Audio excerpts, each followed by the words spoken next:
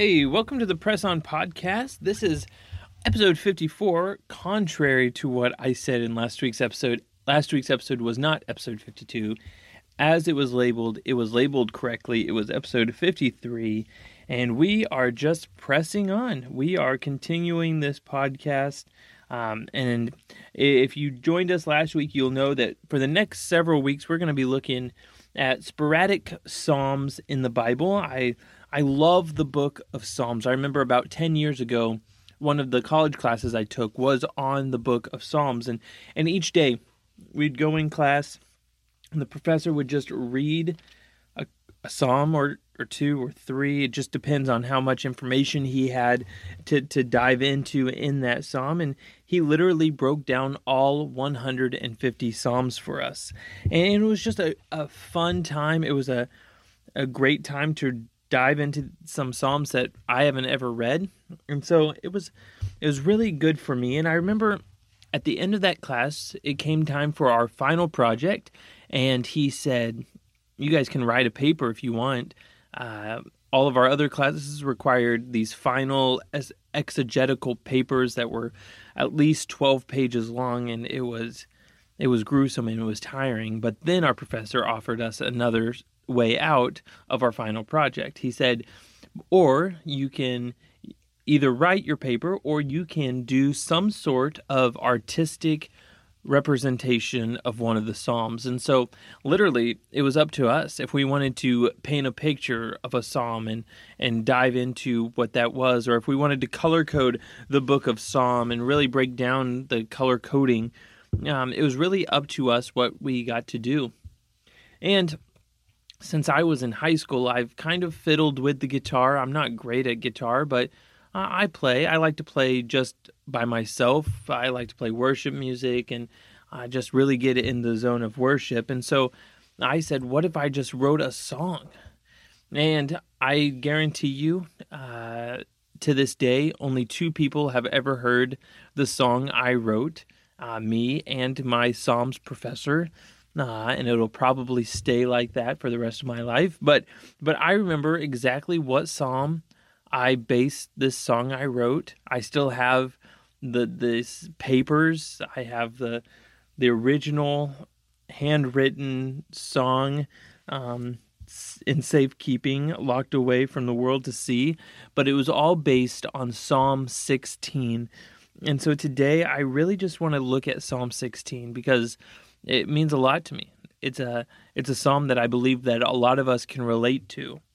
And so just for a minute, I'm going to read Psalm 16, and then briefly, I want to talk about it as I want to encourage you this week.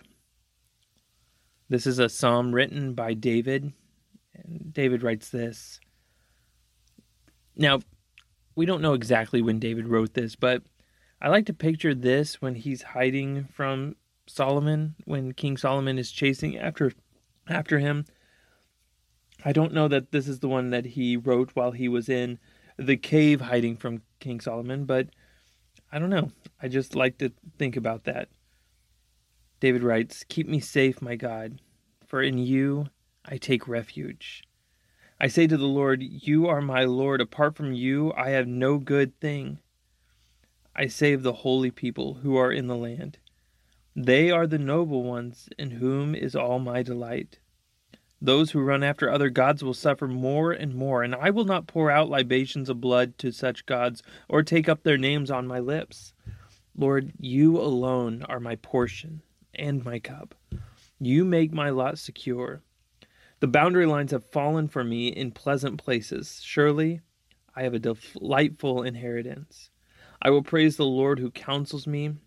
Even at night, my heart instructs me. I keep my eyes always on the Lord. With him at my right hand, I will not be taken. Therefore, my heart is glad and my tongue rejoices. My body also will rest secure, because you will not abandon me to the realm of the dead, nor will you let your faithful one see decay. You make known to me the path of life. You will fill me with your joy in your presence, with eternal pleasures at your right hand." And so no matter what crazy things were going on in David's life, he looks at God and he says, God, I place everything in your hands. You're the one that's going to keep me safe no matter what comes my way. I like how he talks about like the holy people, the ones that are following God. They are the ones that David rejoices, that he finds his delight in. And then there's all the other ones who run after false idols. And he says, I don't want anything to do with them. My trust isn't in those false idols. It can't be, because they're not what's going to keep me safe. And so I guess a simple question, maybe to some people it might seem elementary, but man, is it an important one, is where's your faith? Where's your faith when things are crashing down around you, when you're really not sure what's next and things look pretty scary? We've all been there in times where we're terrified, where we don't understand what's happening. For us as little kids, it's when the lights go out at night, or when we think there's a monster under our bed, or we get a little bit older and it's when a friend ditches us and we don't seem to have any friends, or when a college rejects us. And then we get older and it becomes what seems like heavier problems when the money doesn't come for the bills that we need to pay.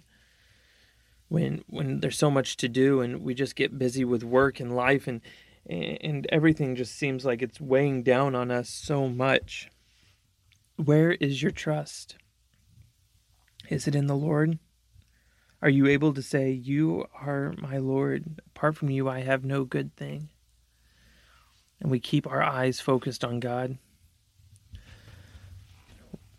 Real quick before we end today, I just want to share a story I remember Max Lucado telling, and I'm not going to tell it exactly like he told it, but he tells a story of him and his daughter watching TV at an early age. She was 2 years old, and she was sitting on his lap, and it was a cartoon, and there was this, I'm guessing it was Tom and Jerry, maybe, but no matter what it was, there was this mouse, and the mouse was crazy, and the cartoon did this up-close picture of the mouse's eyes and his whiskers, and the little girl got frightened, and she turned and she buried her face in her dad's chest, and he said, "Sweetheart, it's okay.